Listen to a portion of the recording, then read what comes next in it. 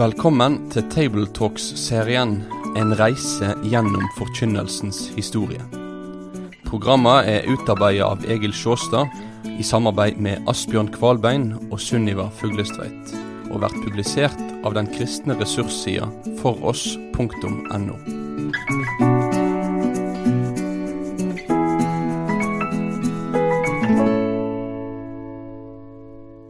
Forkynnelsen innen den lutherske kirke på 1600-tallet preget av den epoken i teologihistorien vi kaller ortodoksien. Kirkehistorikere i eldre tid kunne omtale denne epoken i veldig negative ordelag. Det var ikke den enfoldige trossannhetene som menigheten fikk næring av. Det var den lutherske teologi slik den var nedlagt i Concordia-formelen og videreutviklet i de teologiske systemer som ble rakt menigheten som føde. I det hele tatt var den ortodokse preken upraktisk, ukultivert, pedantisk og langtrukken. Den kristelige sannhet som den unektelig inneholdt, druknet i alle disse omsvøp, alle disse inndelinger og så videre. Men dette misvisende. Nyere forskning kan for det ene dokumentere en betydelig sjelesørgerisk undertone i ortodoksiens forkynnelse. Og for det andre var ikke epoken enhetlig. Ulike strømdrag hadde innflytelse på de ulike prester rundt omkring, selv om nok det meste stod sammen, og de stod sammen om Concordia-bokens teologi da. Kjedelig kunne nok forkynnelsen likevel oppleves. Mange prester, især i Norge, hadde liten utdannelse og holdt seg til postiller og prekensamlinger på prekestolen. Brockmanns postiller var solide greier og betydde mye, men hva menigmann fikk med seg når presten leste sånne preker, det kunne variere veldig.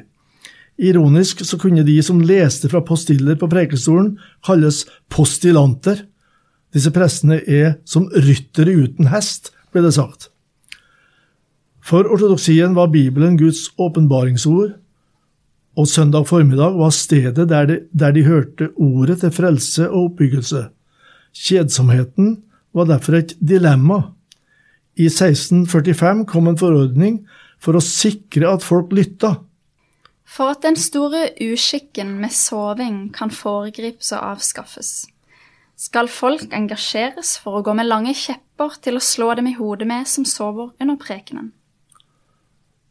Og poenget var at troen kommer av hørelsen, og da må du jo være våken for å høre. Det må man. Slitne bønder, vet du, som sovnet i en varm kirke. Ja, jeg ser det for meg. Ved Universitetet i København ble det opprettet et prekeseminar der prekenmetoder skulle innøves og prøveprekener holdes. Der skulle studentene enda til få tilbakemelding på gestikulasjon, metoder, innhold. Studentmenigheten i København ga også studentene forbilder og etterligne. Innholdsmessig var filippismens tid forbi. Arven fra Melanchthon skulle ikke forkludre den rene lutherdom. Derfor kunne nok prekener være preget av polemikk. Men likevel, sak nummer 1 var skriftutleggelse og skriftanvendelse, explicatio og applicatio. Jeg bare tenkte på i begynnelsen dette med denne kritikken som ble rettet mot ortodoksien, dette med at det var trossannhetene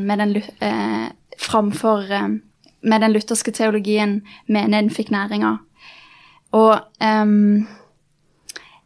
når jeg snakker med mange kristne, så har jeg en opplevelse at mange har opplevd troslære eller mer som gjennomgående teologi som noe som kanskje har vært litt kjedelig eller vanskelig å forstå, eller noe som litt svevende. Og jeg har en opplevelse at lutheranere gjerne kan ha blitt beskyldt for å være veldig opptatt av rett tro. Og det tror jeg har både kanskje fordeler og ulemper. Noen kristne jeg har snakket med har sagt at de opplever at teologien ikke føles relevant for livet, for eksempel. Eller føles relevant inn i hverdagen. Eller at de ønsker å overlade teologien bare til teologene. Eller andre ønsker gjerne at de kunne mer, men at de synes landskapet er veldig vanskelig å orientere seg. Eller de frykter for å tro feil. Og jeg tror det er viktig for oss som forkynnere, for det første, å vise at tro en helt ufortjent gave, hvor jeg ikke kan prestere noe selv, kan ikke gjøre noe fra eller til. Og det handler heller ikke om hvorvidt jeg kan nok, eller forstår nok, eller vet nok, eller kan nok teologi, eller hvorvidt jeg har den rette læren. Jeg tror disse tingene ofte egentlig kan plasseres inn i selvrettferdiggjørelsens boks på en måte. Men vi må formidle at det handler om at Jesus har gjort nok, forstått nok, tenkt nok, følt det rette, og at troen en passiv mottatt gave. Og så tror jeg for det andre at vi kan være med å peke på gleden og viktigheten med å lære Guds ord å kjenne, og lære Guds ord å kjenne godt. Og at teologi relevant, fordi teologi trossøkende kunnskap og forståelse. Og så tror jeg teologien med på å oppfylle Jesus sitt eget bud om at vi skal elske Herren vår Gud av hele vårt hjerte, av hele vår sjel og all vår forstand. Det var bare liksom noen tanker som slo meg litt når jeg tenker på dette med rett-troenhet, at en forbinder det kanskje ofte med noe negativt, men det har noe positivt med seg, det med å ønske å bli kjent i teologien og bli kjent i Guds ord. Du har burde vært på kaffeselskap i København blant teologistudenter den gangen du synes var. Så dette var kloke ord. I hver kirkehistorisk epoke så finnes det en del fellesgods som forkynnere bruker, sånn også i ortodoksien. Både måten å gjøre det på, tekster og illustrasjoner smitter over på flere, uten å reflektere over hvor de har det ifra. Så har det spredt seg. Vi har sett hvordan Nils Hemmingsen dannet skole for predikanter. Luther, Johan Arndt og Johan Gerhardt kom også til å være slående kilder, både for innhold og form. Og kildene kan ligge langt bak i kirkehistorien, uten at predikanten selv klar over det. I en fasebetraktning av Anders Tybo, så finner vi et motiv som først var brukt av Origenes på 200-tallet. Det trodde Tybo han hadde fra generasjonen før seg. Nemlig at da Jesus bøyde hodet sitt på korset, så han ned på det stedet der Adam var begravd. Adam brakte ved treet døden til alle, og nå må Jesus dø på treet for å bringe liv til oss. Tybo anvender dette med henvisning til teologer i generasjonen før seg selv, men de hadde det igjen fra Origenes. Innholdsmessig var det noen sentrale momenter som har stor plass i forkynnelsen, og det var også sjelesorg i dette, især fra de prester og forkynnere som virkelig fikk det fram da. Et punkt var menneskets trellbundne vilje. Guds ord og Guds ånd har all ære for at vi kommer til tro, ikke av egen fornuft eller kraft, men ved den hellige ånd det et menneske kommer til tro. Det var veldig sterkt poengtert, 3. trosartikkel. Og Guds ord et skapende ord, det vi da kaller et ortodoks skriftsyn, har skriftsynet i ortodoksien som forbilde. Og der ligger det en sterk vekt på skriftens virkekraft. Ikke bare dets ufeilbarhet og verbal inspirasjon, men også virkekraften i ordet. Og det må erfares. Guds vrede over Jesus på korset stod sentralt når forsoningen skulle forkynnes, men Guds vrede var også tema når for eksempel katastrofe har inntrådt. Så hvis noen av disse hadde levd i dag, så ville de fort ha tenkt litt i baner som vi hører av og til noen tenker at Gud kaller oss til omvendelse gjennom koronakrisen. Hans vredesris slår til både her og der. 30-årskrigen tolka de flere av de kristne i et slikt lys. Kanskje mer eller mindre, helst mindre med rette ofte. Spenningen mellom lov og evangelium avspegles ofte, slik vi også så det hos biskopene på slutten av 1500-tallet. Om sokneprest Samuel Bugge fortelles en enkel, fin beretning. Bugge var blitt meget syk i jula. Sykdommen gjorde han svært melankolsk, forteller han. Han følte seg uverdig. Men så begynte han å grunne på teksten for nyttårsdagen, Lukas 2,21. Temaet var navnet Jesus, og hans navn ble gitt på grunn av dets mening. Han skulle frelse sitt folk fra deres synder. Etter hvert forsvant hans dype melankolske griller og satans fristelser, forteller han. Han ble gjort både frimodig og frisk. Jeg måtte preke for meg selv på min satte seng, sa han. Og det som han i teorien hadde tenkt å forkynne for menigheten, ble stort for ham rent personlig.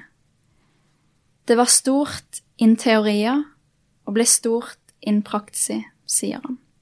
Ja, budskapet, selve teorien i dette her, teologien, ble plutselig viktig for han personlig.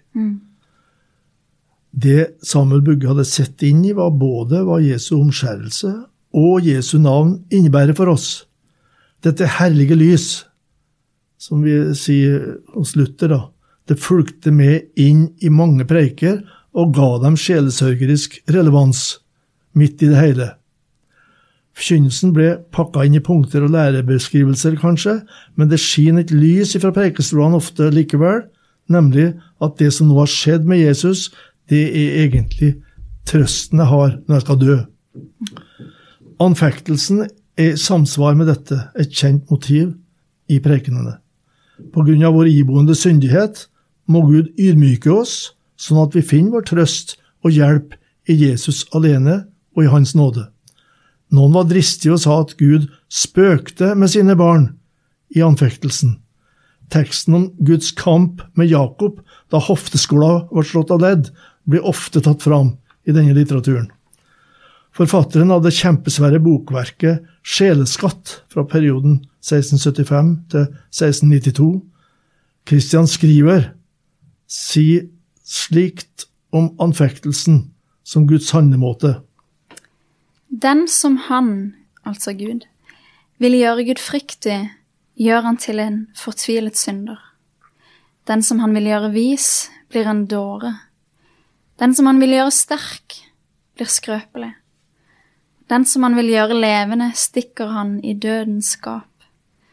Den som han vil føre til himmelen, senker han ned i helvetes avgrunn. Den som vil være liten, blir stor. Han bærer ikke alltid sine på bærestol. Da vil de falle i søvn og glemme å tro, be og håpe.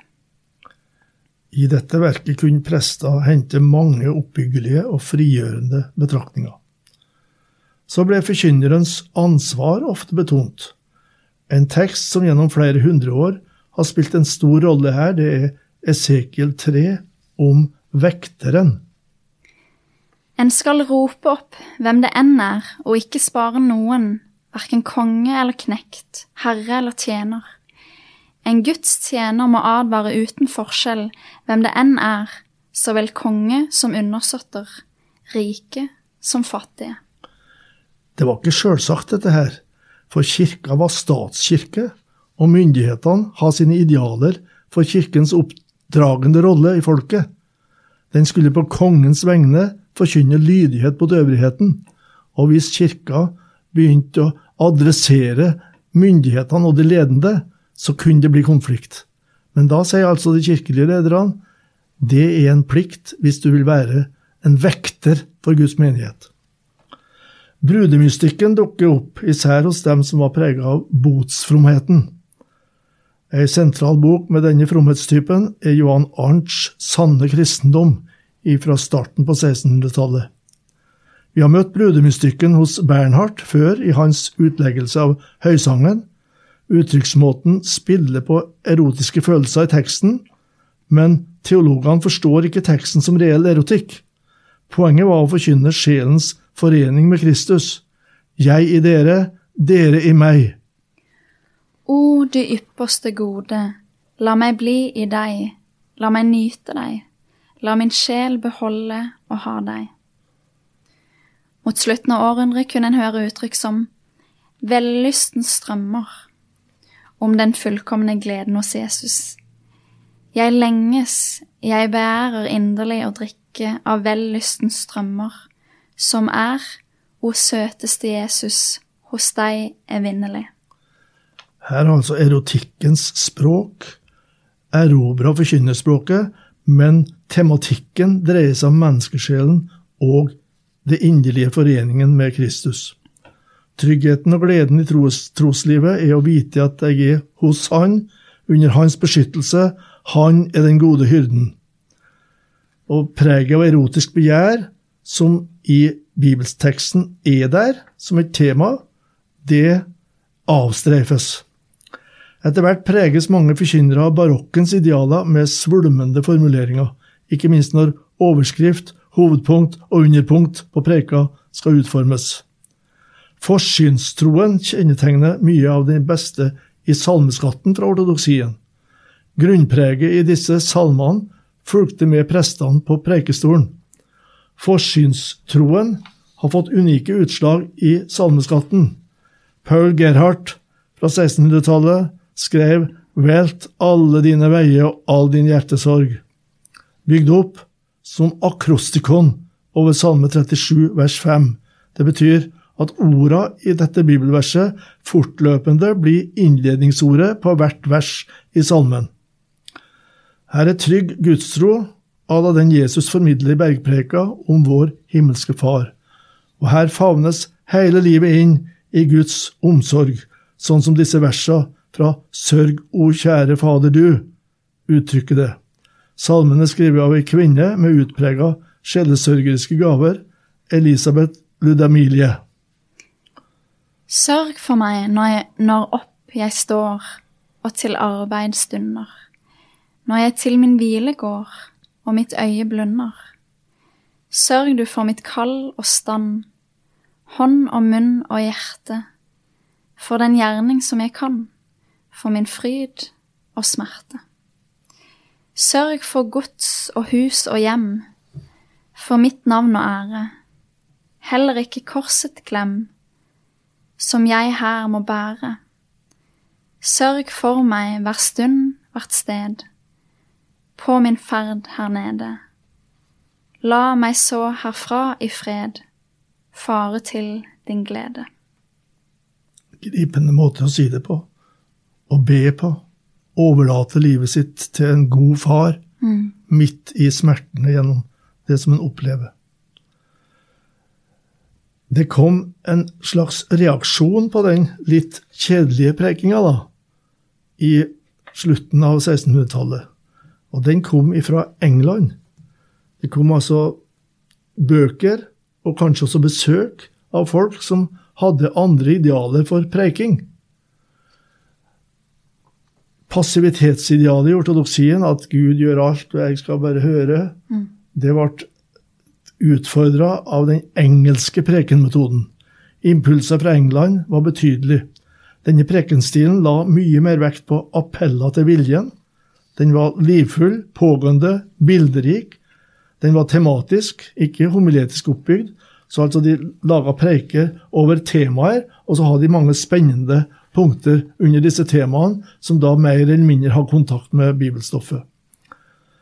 Pontoppidan mente senere at denne prekenmetoden har ødelagt mye for levende kristendom, for det kom inn så mye utenom-bibelsk, og det ble tenkt så mye på hvordan skal vi preike for at det skal virke kult å høre på, for å si det moderne. Prekinga der, sier Pontoppidan, dukketøy, spillende konsepter, allusjoner, allegorier, paranomasier og det slike, sier Pontoppidan. Nyere historikere har vært mildere i dommen. Denne preken viste en utpregt evne til å tale til mennesker som det var, og der hvor det sto. Ved dette skaptes en mulighet for Guds ord til å trenge inn. Ja, og med denne glimtet fra påvirkningen utenfra, så avslutter vi den episoden her, og ser fram til pietismens tid. Takk for at du har vært med på denne reisa gjennom forkynnelsens historie. Vil du lese mer om temaet? Da kan du kontakte oss på post@foross.no for å bestille denne serien i bokform. Besøk også gjerne foross.no for å finne flere aktuelle ressurser.